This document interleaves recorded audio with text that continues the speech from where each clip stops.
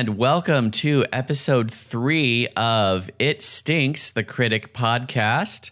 Today we're talking about season 1, episode 3, Marty's First Date. I'm your host, Brian Rubinow, and joining me to talk about this episode is a good friend of mine. Please welcome voice actor and comedian Will Haza. Hello. How are you? I'm good. How are you doing, Will? I'm pretty good. Just hiding out here in my little corner of the world. Yeah, you have a very professional setup over there. I mean, because you are a professional voice actor, right? that's right. Yeah, I do animation, and I've done some commercial work before, but mostly now I'm focusing on animated series. Amazing. So have you done like half-hour like animated cartoons? So right now the cartoons I'm doing, I think, are like these little mini episodes, kind of like how SpongeBob has these like 8 to 11 minute blocks, and then they do 2 of them in a section. So the series I'm doing right now, it's a bunch of those little compartment. I'm actually doing 2 right now, and then the first one should be out in July. But technically, I'm not allowed to say like what it is or who's doing it or whatever until they give me the go ahead. So okay, but let's just say that it's about a kids show for little kids.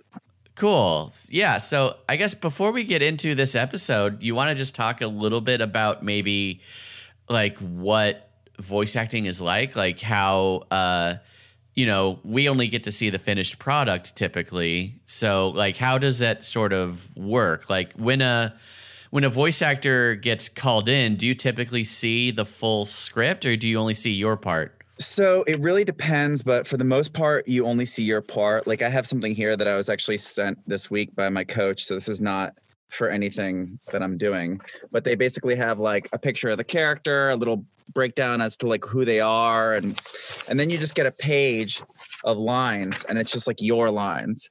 So it'll be like, 5 or 6 lines that the character has to show, and in this particular case, sometimes they'll give you a little short scene, but a lot of times what I've seen is like they'll give you a bunch of different things from different points in the script, and you've got to just sort of like interpret everything that's happening in that world and react to it as if you're like living it, and sort of do each setup and have those in between moments where you're kind of living in it and not just doing the lines that are there. So that's pretty much my experience that I've found is for the most part, they just give you your lines. Yeah, so that's interesting. So you also don't have like another actor to like react to or act with. You're kind of just on your own. Yeah, for the auditions. Now, for the show, I've done group records for shows before where it's like me and maybe 3 other actors in a booth that we all each have our little partitions, but we're all looking at each other and doing, a group record. But for the most part, it's usually like you in a booth and then, a producer and maybe a director and a couple other people, an engineer on the other side. But that's it. And no other actors. You're just doing your parts. And recently, it's basically just been like this where, they dial in on Zoom or Source Connect and you see, the other people on the screen, but you're sort of just doing your stuff and they're just sometimes they'll give you a lead in and they'll give you the line before or whatever, but it's really not like the whole scene. You're really just sort of focusing on what you got to do to tell that part of the story. Wow, that's interesting. Does that make it harder to give a good performance?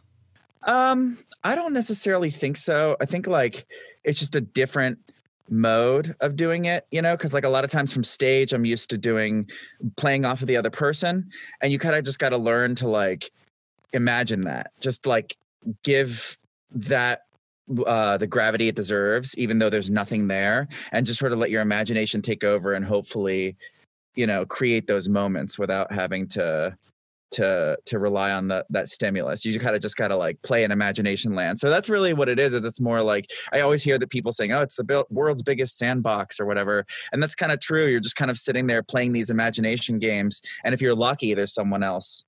But for the most part, it's just like this where, you just got your lines and, Yeah.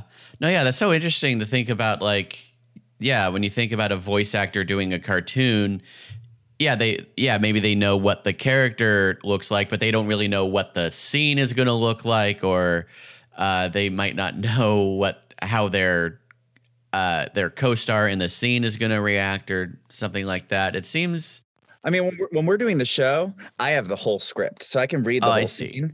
But just for the auditions, it's just like just you. But even for games, like video games, a lot of times they just give you your stuff, and you're like, okay, well, I guess. Yeah. Yeah, maybe that's why some like early video games had such legendarily bad voice acting. Well, also in the early video games, they would just be like, "Hey, Steve," or whoever's like sitting there in the office where they're animating, Oh. and they would get those people. But as the budgets have increased, they've started to get more stars and putting them in there, like John DiMaggio, who plays Bender on Futurama and Jake on Adventure Time. I think he's in Call of Duty as one of the soldiers. And, there's these bigger actors who have been kind of like out there being known, and now they're doing those jobs as opposed to it just being like Joe from accounting or whatever. Yeah, no, yeah. Like I just finished Death Stranding on PS4, which Yeah. has a lot of celebrities in it. Like actually Conan O'Brien is in the game. He has a little cameo. Oh, I didn't even know that. That's cool. Oh yeah, yeah. But also what's cool about that game is that all of the actors get like a little on-screen credit when their character is introduced. Like you see their character name and then the actor name underneath it. Because I think Hideo Kojima, the director and creator of that game, is such a fanboy. He loves to, give people their credit. One thing I loved about that game, or not so much the game, but the marketing, they had a Rick and Morty ad. Where Oh, that's right. They had that baby in the jar, gotta eat the baby, Yeah. Yeah. Very fun game too. I definitely recommend it. But cool. So why don't we get into this episode? So Sure. It is season 1, episode 3, Marty's first date. So just to give the synopsis here, Marty invites his father Jay to career day at his school, where Marty falls for a Cuban girl named Carmen, who is later revealed to be the granddaughter of Fidel Castro. So we get our usual opening gag with the opening titles. We get our phone call. So the interesting thing about that phone call, he goes, "Hello, Jay. It's Gene Shalit." And he's talking about having a bad hair day, and he's like, "If you don't believe me, look outside the window." Fun fact: that's actually Gene Shalit. Oh yeah, yeah. So this show definitely would have some celebrities play themselves. Like in a episode coming up, we have Geraldo Rivera playing himself. That's true, yeah. Which is interesting. If you listen to the end credits, there, like Jay gives that little disclaimer where sometimes he says all celebrity voices are impersonated. No celebrities were harmed in the making of this episode. But in episodes like this, if you listen, he says some celebrity voices are impersonated. Because obviously, yeah, they used the actual Gene Shalit, or sometimes they use the actual celebrity. And a lot of times, like another celebrity I loved in this episode is there's a point where Jay takes his son Marty and they go to the movie theater and they're watching what he thinks is the Red Balloon, right? Yeah. And it turns out to be Red Balloon 2, Revenge of the Red Balloon. Right. And I love it because they have a part with Alan Rickman as like the guy from Die Hard as kind of like a Hans Gruber character. Right. And I remember that wasn't actually Alan Rickman, was it? No. I'm not sure. I think it's Maurice LaMarche because Maurice LaMarche also does Orson Welles on. Yeah, he does a ton of voices on this show. Yeah, and I think that's him. And I love the gag because he just goes, one more step and the red balloon becomes the dead balloon. And then the little kid like lets it go and the balloon flies away and he's like, I could have not foreseen this. I love that. Yeah, great gag. But just to backtrack, as this episode begins, Jay is picking up his son Marty from his ex-wife Ardith's apartment. When we get that great visual gag where she sees Jay through the little fisheye lens and he looks like like a bowling pin sort of, and then she opens the door and he still looks like that. That was great. I love her disdain for Jay. Like, just why? But yeah, she's always just hates him. She just hates him. Yeah, she's a pretty one-note character. I think the show kind of lets Ardith drop off as it progresses, but like, yeah, they kind of just do as much as they can with the very one note character. I also love the flashback we get of how Ardith and Jay met, where I guess Ardith was a nurse and Jay was in like a full body cast, and she was like, I can't believe I fell in love with a man whose face I've never seen. And whose voice I've never heard. And then it's like, I love how she just starts screaming once they unveil his face. Yeah. And then it cuts to her in present time, just in the window screaming as he drives away with his son. Yeah, great stuff. So yeah, Jay is picking up Marty to go to career day at his high school. It is high school, right? Like, I think, yeah, I'm pretty sure it was high school. It's the United Nations school or something like that. Yeah, the United Nations private school teaching brotherhood and tolerance to those who can afford it, as the sign outside tells us. And so I'm actually, I'm what they call a president for life.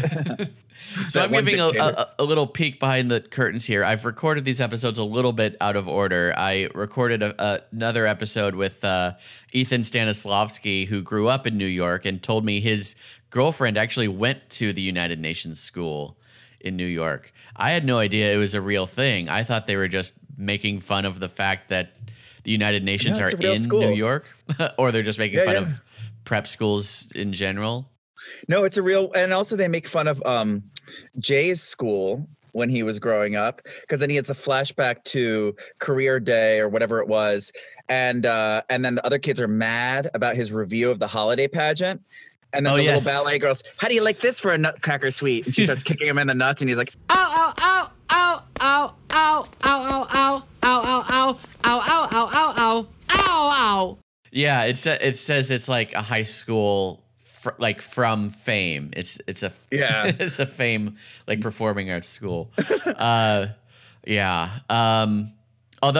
we should also mention, before they actually go into Marty's school, there's this little moment where they meet Woody Allen outside, and not the first time they've joked about Woody Allen, but we get this moment where he's like, "But I thought it was prom," and then he like dances off.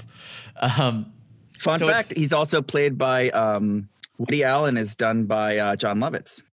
Yeah, you can kind of tell it's John Lovitz doing a Woody impression. Their voices do sound kind of similar. But yeah, so that was sort of, the show was hinting at the fact that they knew that, Woody Allen has kind of creepy tendencies, but they're kind of just playing it off. Like, they don't seem to really come down hard on him.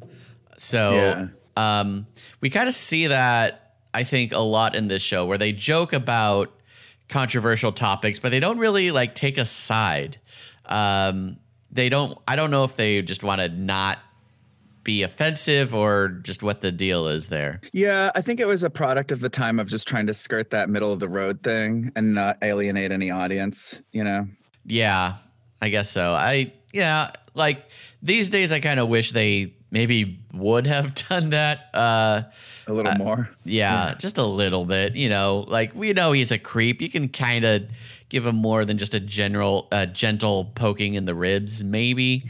So yeah, it's career day at Marty's school. We get all these dads showing off their careers. You mentioned we get this sort of like Muammar Gaddafi like dictator. Hi there. I'm Omar's daddy, and I am a president for life. We get a German artist who draws all over the chalkboard, and then Jay comes up and he erases the German artist masterpiece to write his name on the board, and then the guy jumps out the window in despair. I wrote that. That was one of my favorite gigs, where he lands in the bushes, Yeah. And then the guy who's doing the trimming is like, my wike. And then he jumps out off of the thing and lands into a pile of cement that the guy is like, putting out evenly. And the guy just goes, eh. Yeah. Just a working class New Yorker, doesn't give a crap. But yeah, like, A guy jumping out a window, that is a gag I remember also from like The Simpsons. They would do that sometimes. Yeah. Like whenever someone like receives bad news or they start panicking, they just jump out a window. They had one where the guy jumps out, smashes the window, and you hear him, "Ah," and then they say something like about a contradictory news, and then you just see him go, "Ah," Oh, yeah, like, he jumps through the back in. window. Yeah. There's some really good cartoony gags like that in this episode. Like we'll get to them later, but there's such good like old school Looney Tunes kind of style things in this episode. Yeah, like for the most part, they try to make the show very realistic, but every now and then we get, you know, a very like, yeah, bigger than life, like very cartoony sort of gag. All right, so after career day, or after Jay makes a very, I think, kind of bad impression on everyone else in the class, they don't seem very impressed with the fact that he's a film critic. We go to lunch. Jay and Marty go to the cafeteria, and that, of course, sets up a whole lot of gags for international students all eating together. So we get lots of different types of food and everything, because basically a international food fight breaks out.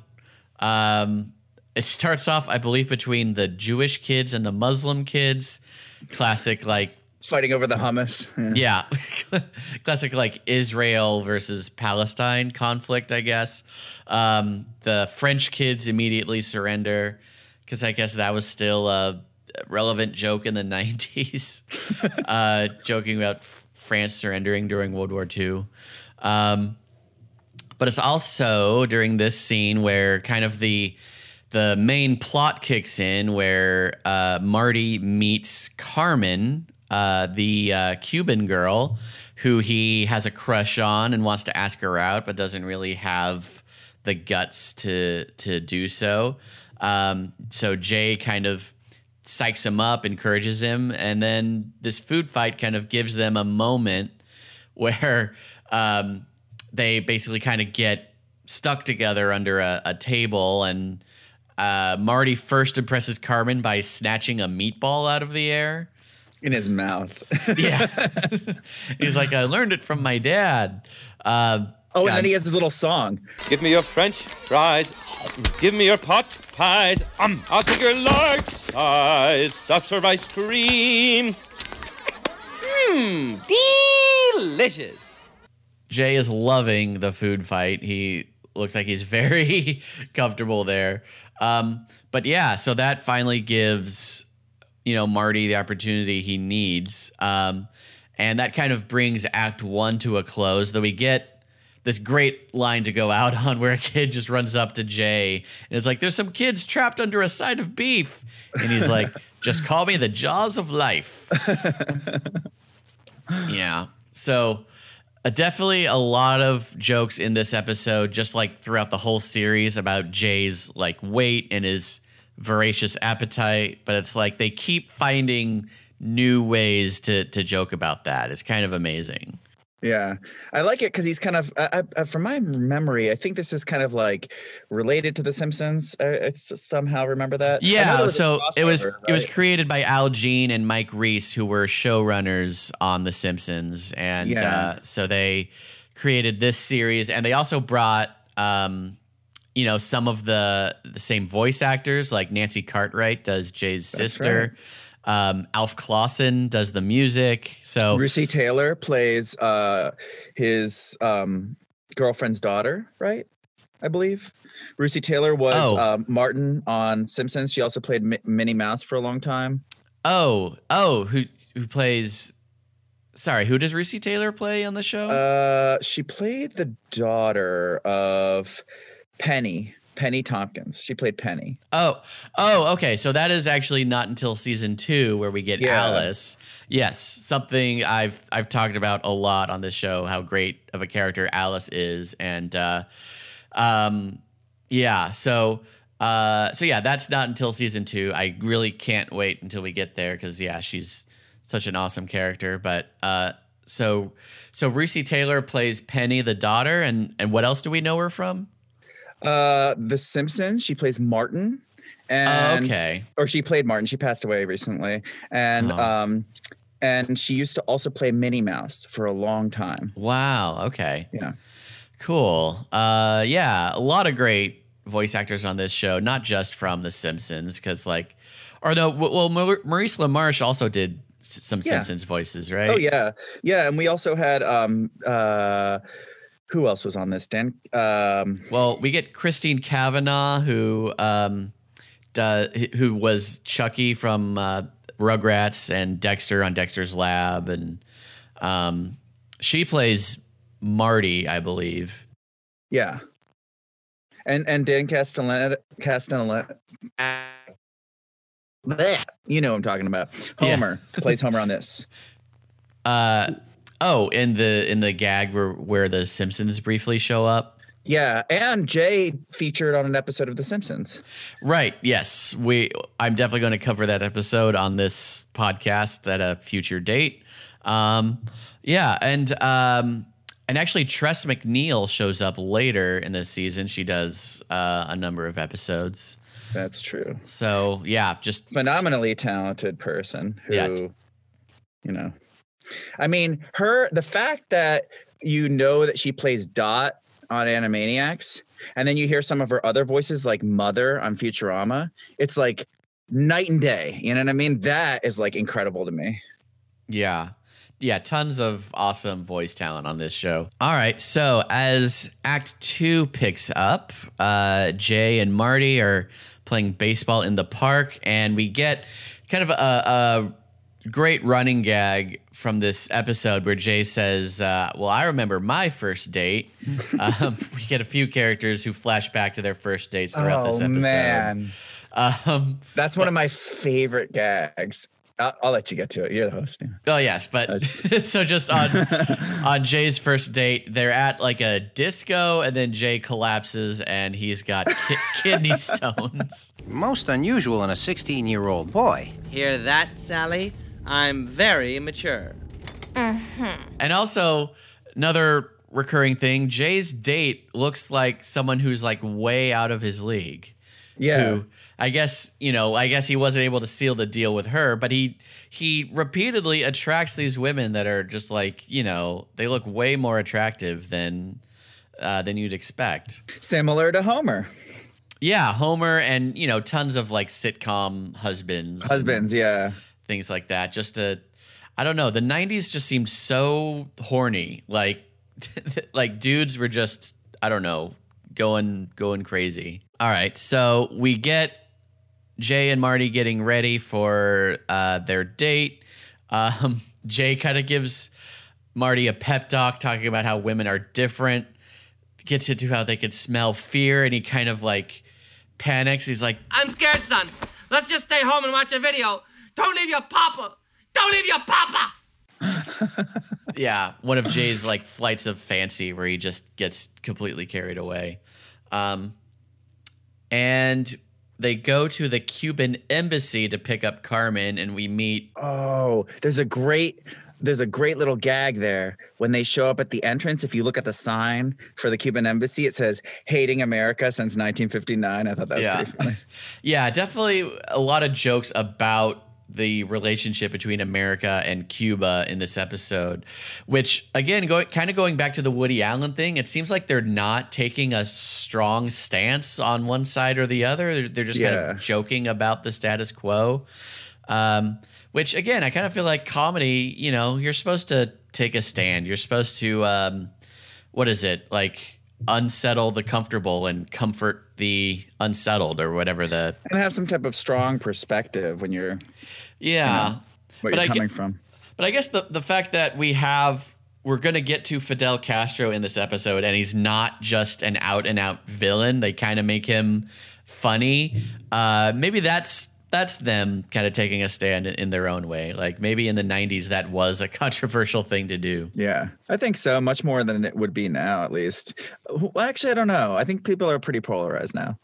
Yeah. Well, there was that brief window where we could visit Cuba, but then they undid that. And pretty quickly. Now, I mean, these days we can't visit anywhere. I mean, even in our own country. I can't even go beyond the supermarket at this point. So no, yeah, we can't even go out to eat or go to a movie or anything.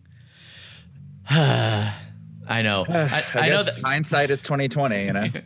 I know that's definitely gonna date this podcast. Like, I hope people in the future are listening to this and they are out and about in the world enjoying life. They're out in public. They're not social distancing anymore. So just, listen to this and just remember that times weren't always so easy. Sometimes we had to stay inside and record a podcast. Yeah, it sure beats, going outside and recording a podcast. I'll tell you that much. Yeah. Someone with a lawnmower going by. And all those outdoors podcasts we used to enjoy. There were a lot. I remember. It's because the acoustics are really good outside. Well, actually, okay, quick shout out to a podcast I am a fan of. It is called Podcast But Outside, hosted by two comedians who basically just set up a table out in public somewhere and they just interview whoever comes and sits at their table with them out in public. So they're probably kind of struggling right now. Yeah, that seems like that probably wouldn't do too well. You probably wouldn't get a lot of people trying to come up and talk. And the people who do come up and talk, you probably don't want to talk to. Yeah. But yeah, shout out to Podcast But Outside. Very funny show. All right. So let's get back to this show. So. He takes them first before when they picked him up to go to the date. They went first to Vlada, right? Yeah, so they go to Lane Riche, the restaurant that Jay is always going to. And yeah, so we get another scene with Vlada, who we haven't actually talked about on this show yet. He's shown up before, but yeah, we've never really discussed this character before. I love him. He's such a scumbag. Yeah, he's very, definitely he feels like a satire of kind of more of like a Hollywood kind of character who's very snobbish and looks down on anyone who he sees as being beneath him, which is everyone. Yeah. So yeah, definitely like kind of an LA joke about like exclusive restaurants where celebrities eat, that sort of thing. We've never had children in this restaurant before, except in the kitchen. Yeah, then we get this very dark visual gag. And also just how I love it sometimes too, how sometimes Jay would come in and he'd be like, oh, we got a really exclusive table for you. And he would just shove him in a corner somewhere in the back. Yeah. Because he didn't want people to see him. Yeah. And I don't know if they ever reveal where Vlada is from, because he has, this foreign accent and this kind of foreign name, but they never really. They never do throughout the whole series. It's just this nondescript foreign guy. You know? So I guess I was gonna say he's kind of the Apu of this show, but I guess maybe technically not if they never actually reveal where he's from. Yeah. But yeah. So oh God, do you know who does his voice offhand? I don't know offhand. You know who though? I think. Because I was going to mention Jeremy Hawk, the friend of Jay, who's the handsome. I think that's also Maurice LaMarche. I might be wrong, but I think yes, that is he does Jeremy. Yeah. Yeah. I'm not sure who does Vlada. Let's find out if I can. God, I just Googled the Critic Wiki. It talks about the character, does not mention who does his voice. Oh, apparently. Lane Riche is French for the rich donkey. Didn't know that. Lane Riche. Nick Jameson. Nick Jameson. Okay. Do not know him. Okay. Nick Jameson plays Vlada. Let's see here. If I can send you his page. I've actually got it up here. Oh, cool. So he's done some video games. He's done Phineas and Ferb. Got squirrels in my pants. I don't know if you ever watched that. Phineas and Ferb. No, yeah. I haven't actually watched that. There's a great song in one of the episodes. I just love the song where it's about having squirrels in your pants. Tell me why you dance like that. S-I-M-P. Squirrels in my pants. I don't know. It's just a silly song. I love it. All right. We're actually going to get a character with squirrels in his pants on this show later. That's right. When Jay runs the New York Marathon. And there's someone running the marathon with a squirrel in his pants. All right, so yeah, Classic gag. So they go to dinner at Vlada's. We briefly run into Jeremy, who, when he finds out Carmen is Cuban, he talks about the time he played Che Guevara. Onward, my bloody amigos! We're taking Havana! G'day in the life of Che Guevara. That's what it was. That's what it was. Yeah. Awesome. Oh, and then when he talks about Evita Peron and it's Robin Williams. Oh my God. All right. So after dinner, they stand in line for a movie, which, they eventually end up seeing The Red Balloon, but we get a couple movie posters for other things that are playing at the theater. And I just love that there's Family Feud, the movie. I thought that was great. I always loved the show Family Feud, but the idea of a Family Feud movie is just ridiculous. It's like, how would that even work? I'm sure they'd find a way. Cool. So then we get to The Red Balloon 2. It turns out to be a sequel to The Red Balloon, where we meet this very Hans Gruber-like character who's basically supposed to be Alan Rickman from Die Hard. Oh, there's also the military scene, too, where there's that general who's like, we can't afford to have this red balloon fall into the wrong hands. And then there's like a Steven Seagal guy who like turns around on one of the chairs and he's like, I don't know who's more full of hot air, General, you or the balloon. That's ridiculous. Oh, yeah. Like, I love that. Those super character-y gags, that they do in this show. Oh, yeah. They love to make fun of, just different acting tropes or like actor mannerisms. Like they've made fun of Arnold Schwarzenegger a lot before this, and they're going to again. Was it episode 2 that had dreidel? That's actually the pilot episode. We get that. Oh, that was a pilot? Yeah. Yeah, that's one thing I always remember, that Hava Nagila, baby, and stuff like that. Yeah. Yeah. Although I wanted to back up just a little bit before the movie starts. They have like that little like theater animation where the animated film strip comes out and then he gets sucked up into the camera. And then the little baby film strip comes out. Like, he's like, Daddy, where are you? I thought that was hilarious because I remember going to theaters in the 90s, and they would have those little animated things before the movie starts that are kind of just promos for the theater itself. Like every theater chain stand stuff, they would have like the let's go to the lobby kind of guys. Yeah, and like every theater chain had their own version of it. So yeah, that was fun that they poked fun at that. Another thing that happens in the theater I wanted to point out. So Marty and Carmen are sitting together, and Marty tries to impress Carmen by like blowing a note through a candy box. And again, he says, I learned it from my dad. And then we see Jay also blowing through a candy box. So he's playing like a whole song. It's like a chorus of kazoos. It's like a whole bunch of different kazoos going. Yeah. Hava Nagila. Yeah, he's basically playing Hava Nagila, and we see there's a rabbi sitting in the audience, and he is just loving it. He is going crazy. Just loves hearing Hava Nagila being played by Jay. I thought that was awesome. I love this show, kind of like, because Jay is adopted, and he's adopted by a very waspy family. But I love how they always allude to him being Jewish in all these episodes. It's great. Yeah, his family definitely very waspish. They're basically, the Roosevelts. They're Franklin and Eleanor Roosevelt. But yeah, I guess they can't help but sort of code Jay as being Jewish. Well, like, he's adopted, so of course he's got to be different from his adopted family. But I guess, are they just saying, like, since he's a native New Yorker, he should have some kind of Jewish characteristics or something? I don't really know. All right, so the movie turns out to be kind of a dud. Carmen asks to go home in the middle of it, which, like, if you're a kid and you're walking out of a movie, it must have been really bad. Like, did you ever walk out of a movie? I did, and there was a movie where I got my money back because I complained about it, and I was a kid. You remember Wild Wild West?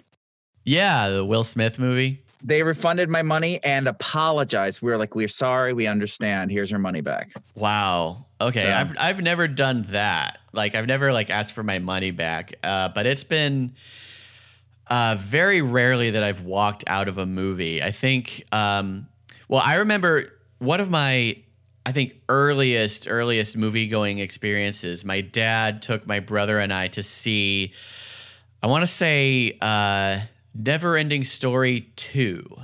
Oh, God. So whatever year that was probably like, 91 or something like that. And I think just because I was so young, I was like 5 or 6, and my brother is 2 years younger than me, we were probably just so hyperactive that we actually got up and went to another theater. We went to see White Fang, and the theater was like completely empty. Yeah. The theater was like completely empty, so we just ran all around. I like went up to the screen and touched it because I had never done that before. Yeah. It was 1990, just so you know. Was Neverending Story 2? Yeah. Okay, cool. Yeah, so I would have been 5 years old, or maybe 4 years old if it was before my birthday. So yeah, very, very young. But yeah, I don't think I've ever walked out of a movie, because even if a movie is really bad, I try to find some way to enjoy it. Like I watch a lot of movies that could be described as so bad they're good, Yeah, because at least it's memorable and fun. I feel like when a movie is just like not memorable at all, where it's just kind of like, meh, those are worse. Because at least if it's so bad, you can laugh at it. There's some redemption in that, Yeah. So other than Wild Wild West, any other like really, really bad movies you've seen in theaters? Oh yeah. I mean, that I've seen in theaters. God, a lot. After Earth, another Will Smith classic. Wow. Oof. I actually stuck through that one, but ooh. Oh, rough. I remember one year for my birthday, I saw The Crow 2. Oh, Jesus Christ. And I never saw the first Crow movie. Still haven't seen it. But no, that's the good one. That's the good one. I know, right? Everyone says it's good. And I saw The Crow 2, which I remember being very, very bad. Still didn't walk out because I don't know, whatever. Probably the worst movie I saw this year in theaters was a documentary called No Safe Spaces, hosted or starring / hosted by Adam Carolla and Dennis Prager. Huh. Who basically, this documentary is kind of building the case that college campuses are basically just like liberal indoctrination camps. That they're censoring conservative thought, and they don't allow. I think I heard about this. Yeah, basically just a ridiculous like alt-right, basically jack off piece for 90 minutes, and it's got Ben Shapiro in it. It's got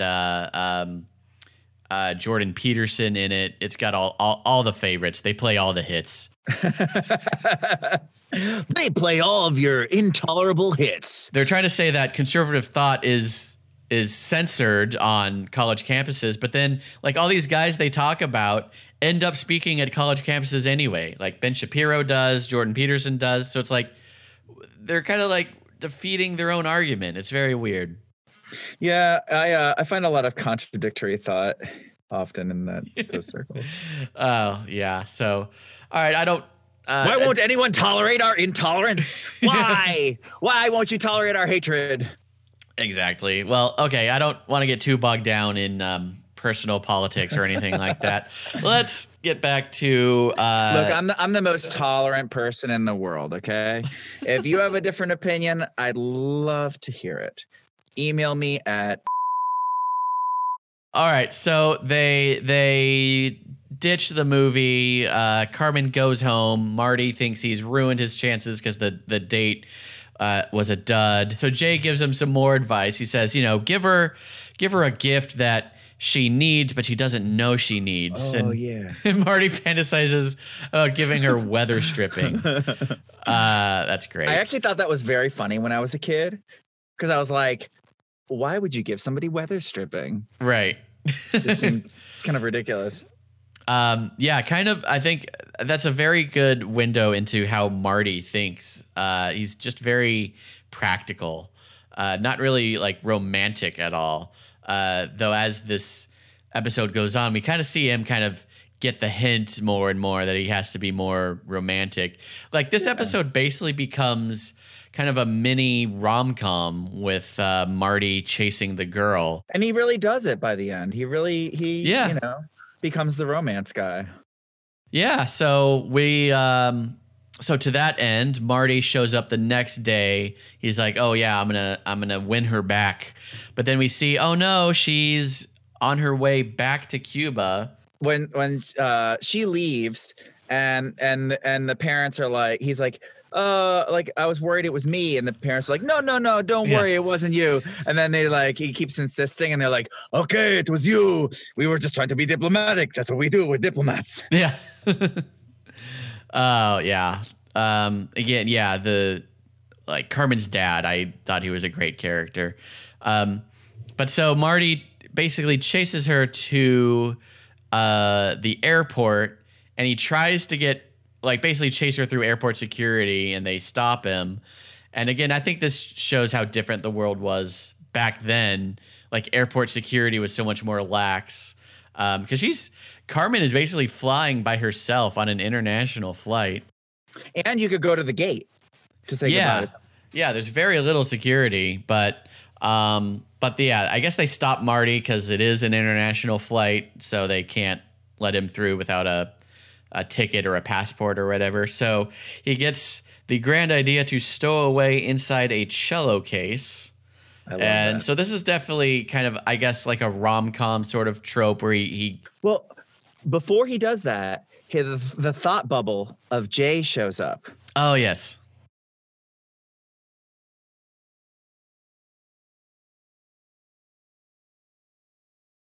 Telling him, son, keep going, go to her, blah, blah, blah. And then he takes off and he goes, hello, advice giving head here. And then he pops the balloon, and then the balloon goes flying around and it lands on the ground. And then there's this great Looney Tunes style gag where he's still in the deflated thought bubble on the ground talking.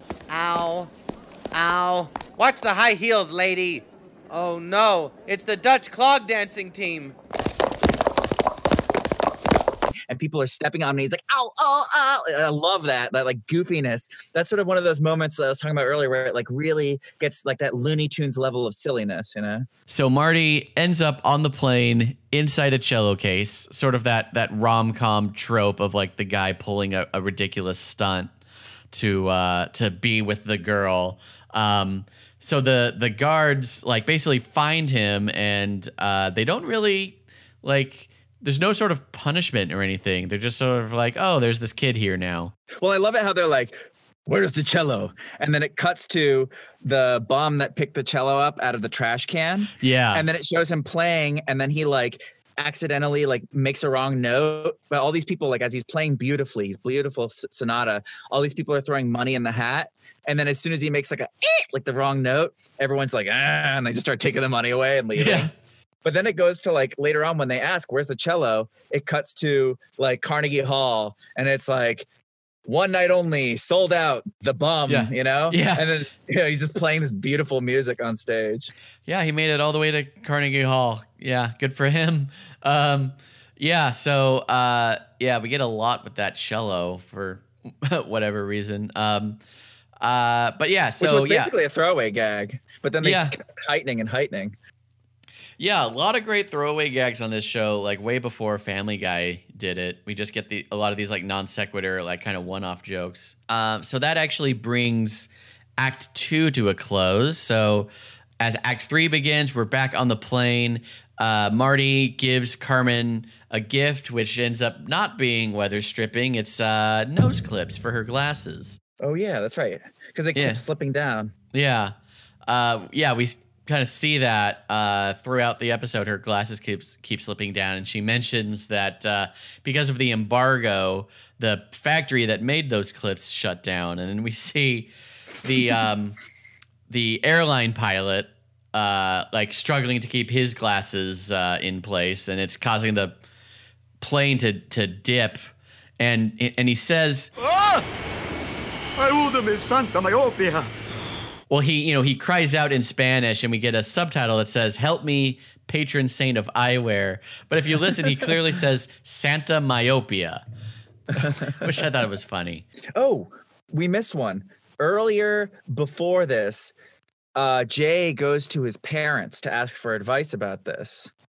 And then the father goes, "Oh, I remember my first date." And this is one of my favorite gags in the whole series. And it flashes back to Franklin, younger, with it shows him walking down this cartoon street. It's an old school black and white, and everything's like, and there's like a cow, like in a dress. And then he like smoking his pipe, and like different colored bubbles are coming out. And then it comes back, and he's like, "Your mother never looked better."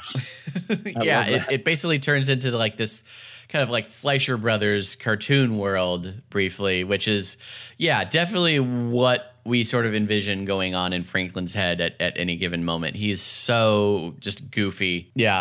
Franklin, probably my favorite character on the show. He gets a lot of great lines and gags. For sure. Like, he is hands down him. And then probably close second is Duke Phillips for me. Oh, yeah. I just feel like Duke is so good. Sadly, not in this episode at all, but we'll get plenty of him later on in the season and in the rest of the series. All right, so Marty and Carmen make it to Cuba, and we get this. It just happens to be the anti-4th of July parade going on. And I remember you mentioned this when I invited you to be on the show. You mentioned the anti-America character. It's one of my favorite gags. Look, here comes Uncle Sam, and he's getting pushed down by our Cuban mascot, Anti-America, which is great because actually I come from a Cuban family, and America is I didn't know that. Oh, yeah. My parents came over in the 60s, and America is a very, very Cuban name. I know a couple people with that name, so I thought that was a very funny, play on words. So Uncle Sam and Anti-America are basically these characters in the parade who are like on those giant stilts that you see sometimes, and Anti-America basically it looks like Carmen Miranda, like she's got that big dress and the her hair done up. She's not wearing a bunch of fruit, but it kind of looks like that same kind of headwear. Wait, so you didn't invite me on this podcast because I'm Cuban? It's because I do voice acting? What kind of craziness? No, I'm just kidding. Yeah, I mean, is it weird if I say I had no idea you were Cuban? Like, no, it's not. I get that all the time. Okay. I'm the whitest, most American Cuban that I know. So okay. My family calls me the white sheep. Gotcha. All right. So then, Jay went to his parents to get help looking for Marty, which is basically just an excuse for that funny gag with Franklin. So then, oh my God. And then when Jay goes to the airport and he's trying to get a flight and he's trying to convince the lady at the booth, he's like, I need to get on this flight. Well, only Mexican citizens and people and people married to Mexican citizens can go to Cuba. And he's like, marry me now. And she's like, okay. But one of my favorite things is because earlier in the episode, one of the Mexican students says, oh, like they always say that he's, a mental patient. Oh, yeah. It's a callback. Yeah. So then you have like some random guy looking at like a broadcast of Jay Sherman giving a review, and he goes, "El loco de televisión," and everyone goes, "Ah!" So they're freaking out in the airport. Yeah, God, I didn't even make that connection. That we get that foreshadowing at Marty's school, and then the Mexican people at the airport basically freak out when they see Jay, and then we'll get to it a little bit later, but they basically put him in a straitjacket because they literally think he's a mental patient. All right, but before we get there, actually, we're back to the parade, and it's now revealed that Carmen's grandpa is Fidel Castro. And so we meet Fidel Castro. Carmen says, "This is Marty, who took me on my first date." And then we get the next instance of this running gag. Fidel says, "Oh, I remember my first date." And this is maybe my favorite one of the episode because we flash back to the 1950s. Fidel is in a convertible with a girl who I don't think is supposed to be Jackie Onassis. She's just a random girl in the 50s. But yeah, Fidel asks, he's like, give me a kiss. It's the 50s. And she doesn't want to because of his big Cuban beard. And then they get rescued. I'm proud of my Cuban whiskers. Yeah. And she gets rescued basically by JFK. Hey, the lady said to leave her alone. Your country will regret this someday. And then Nixon shows up briefly. It's like, oh, it's my 5 o'clock shadow, isn't it? Yeah, just a huge parade I just of like. love Nixon. Just in general, as a not as a president, but as like a character, like not only on this, but Futurama. I just think he's like the funniest. I really love him. They really kind of ugly him up in this episode. He really looks he looks pretty scary. It's my 5 o'clock shadow, isn't it? That is when we reveal Jay has been tied up in a straitjacket, and they say, well, we put our mental patients adrift at sea.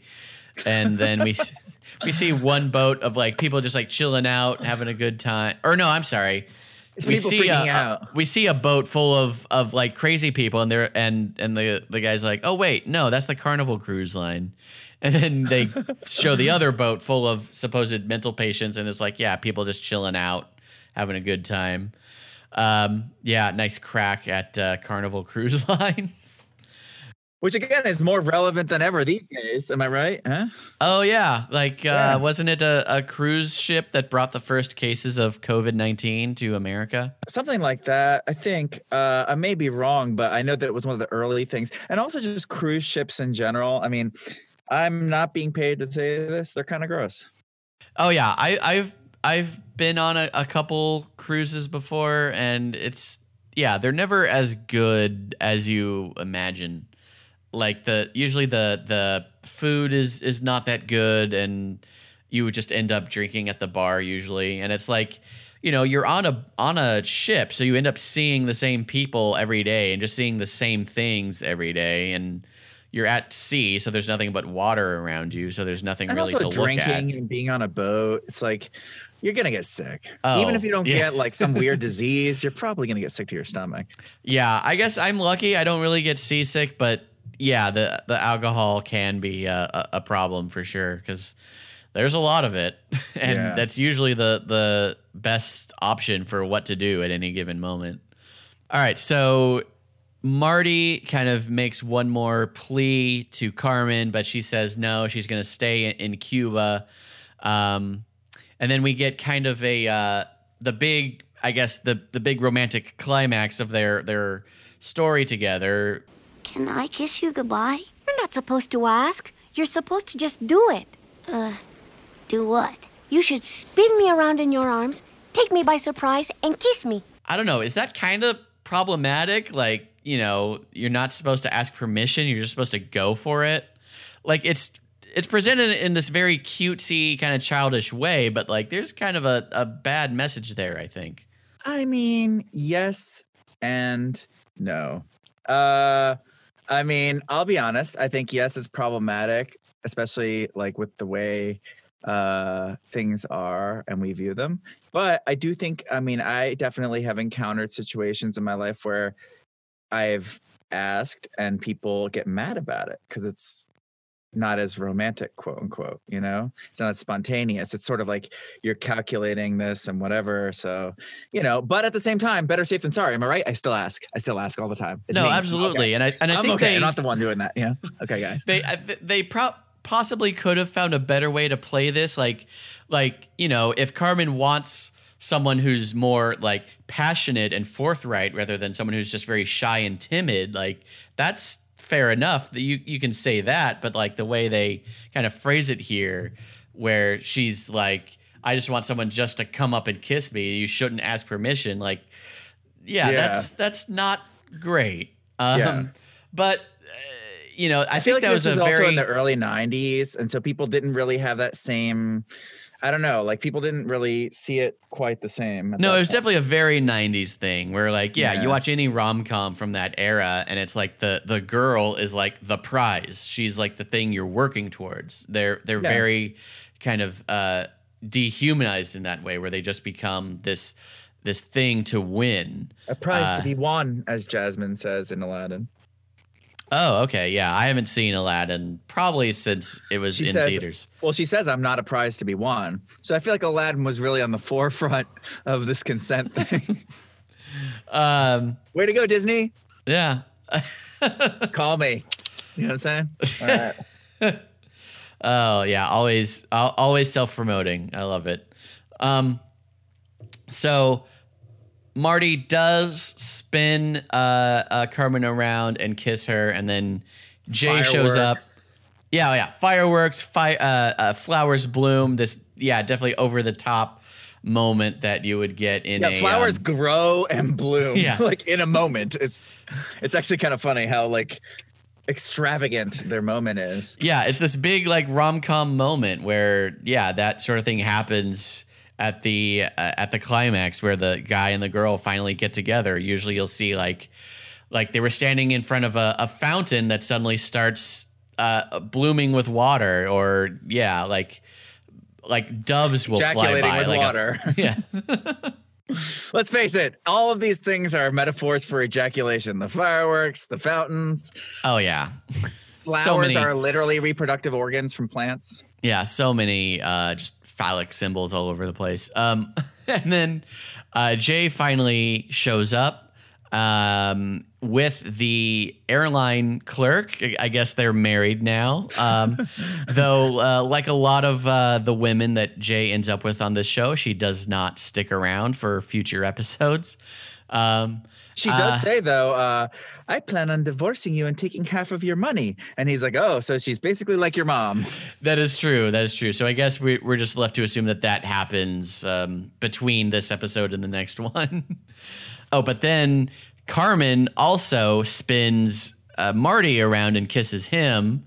So it's sort of like, I guess that's kind of, it's kind of making it okay that she practices what she preaches about, surprising someone with a kiss.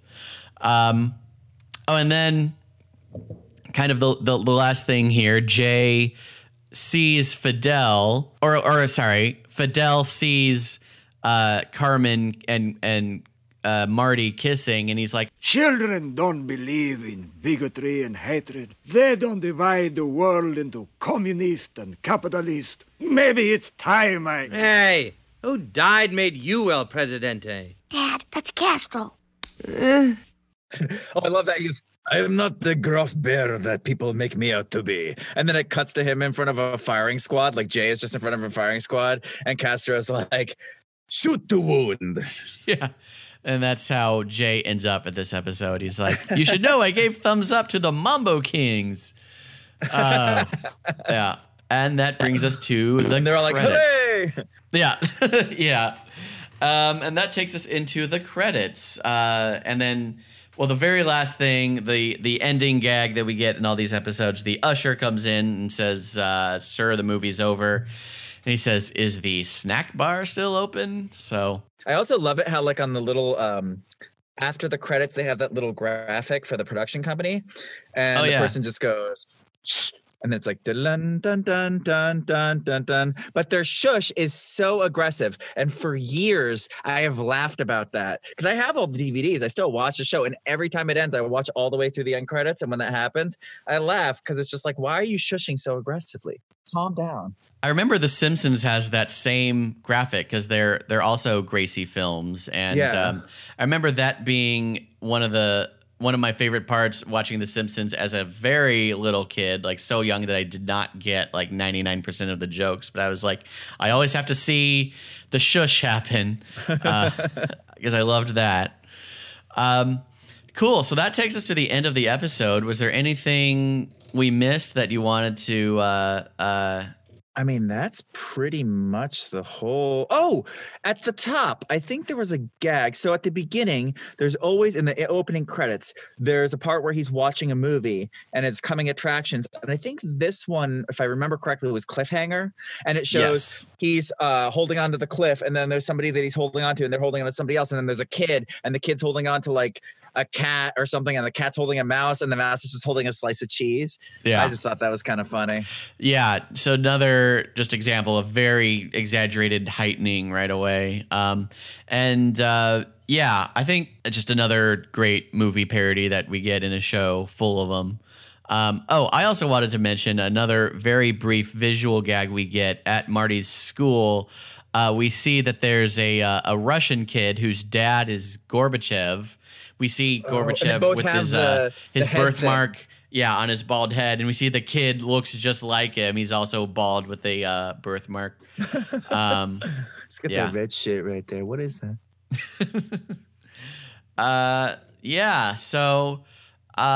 So yeah, I guess any just general thoughts about this episode or the series? I mean, I love the series. This is the kind of show that even though the references are like pretty dated, obviously, like it still holds up. I kind of feel like it's like Seinfeld in that respect, where it's like you can still watch it now and it's still funny and it still makes me laugh out loud.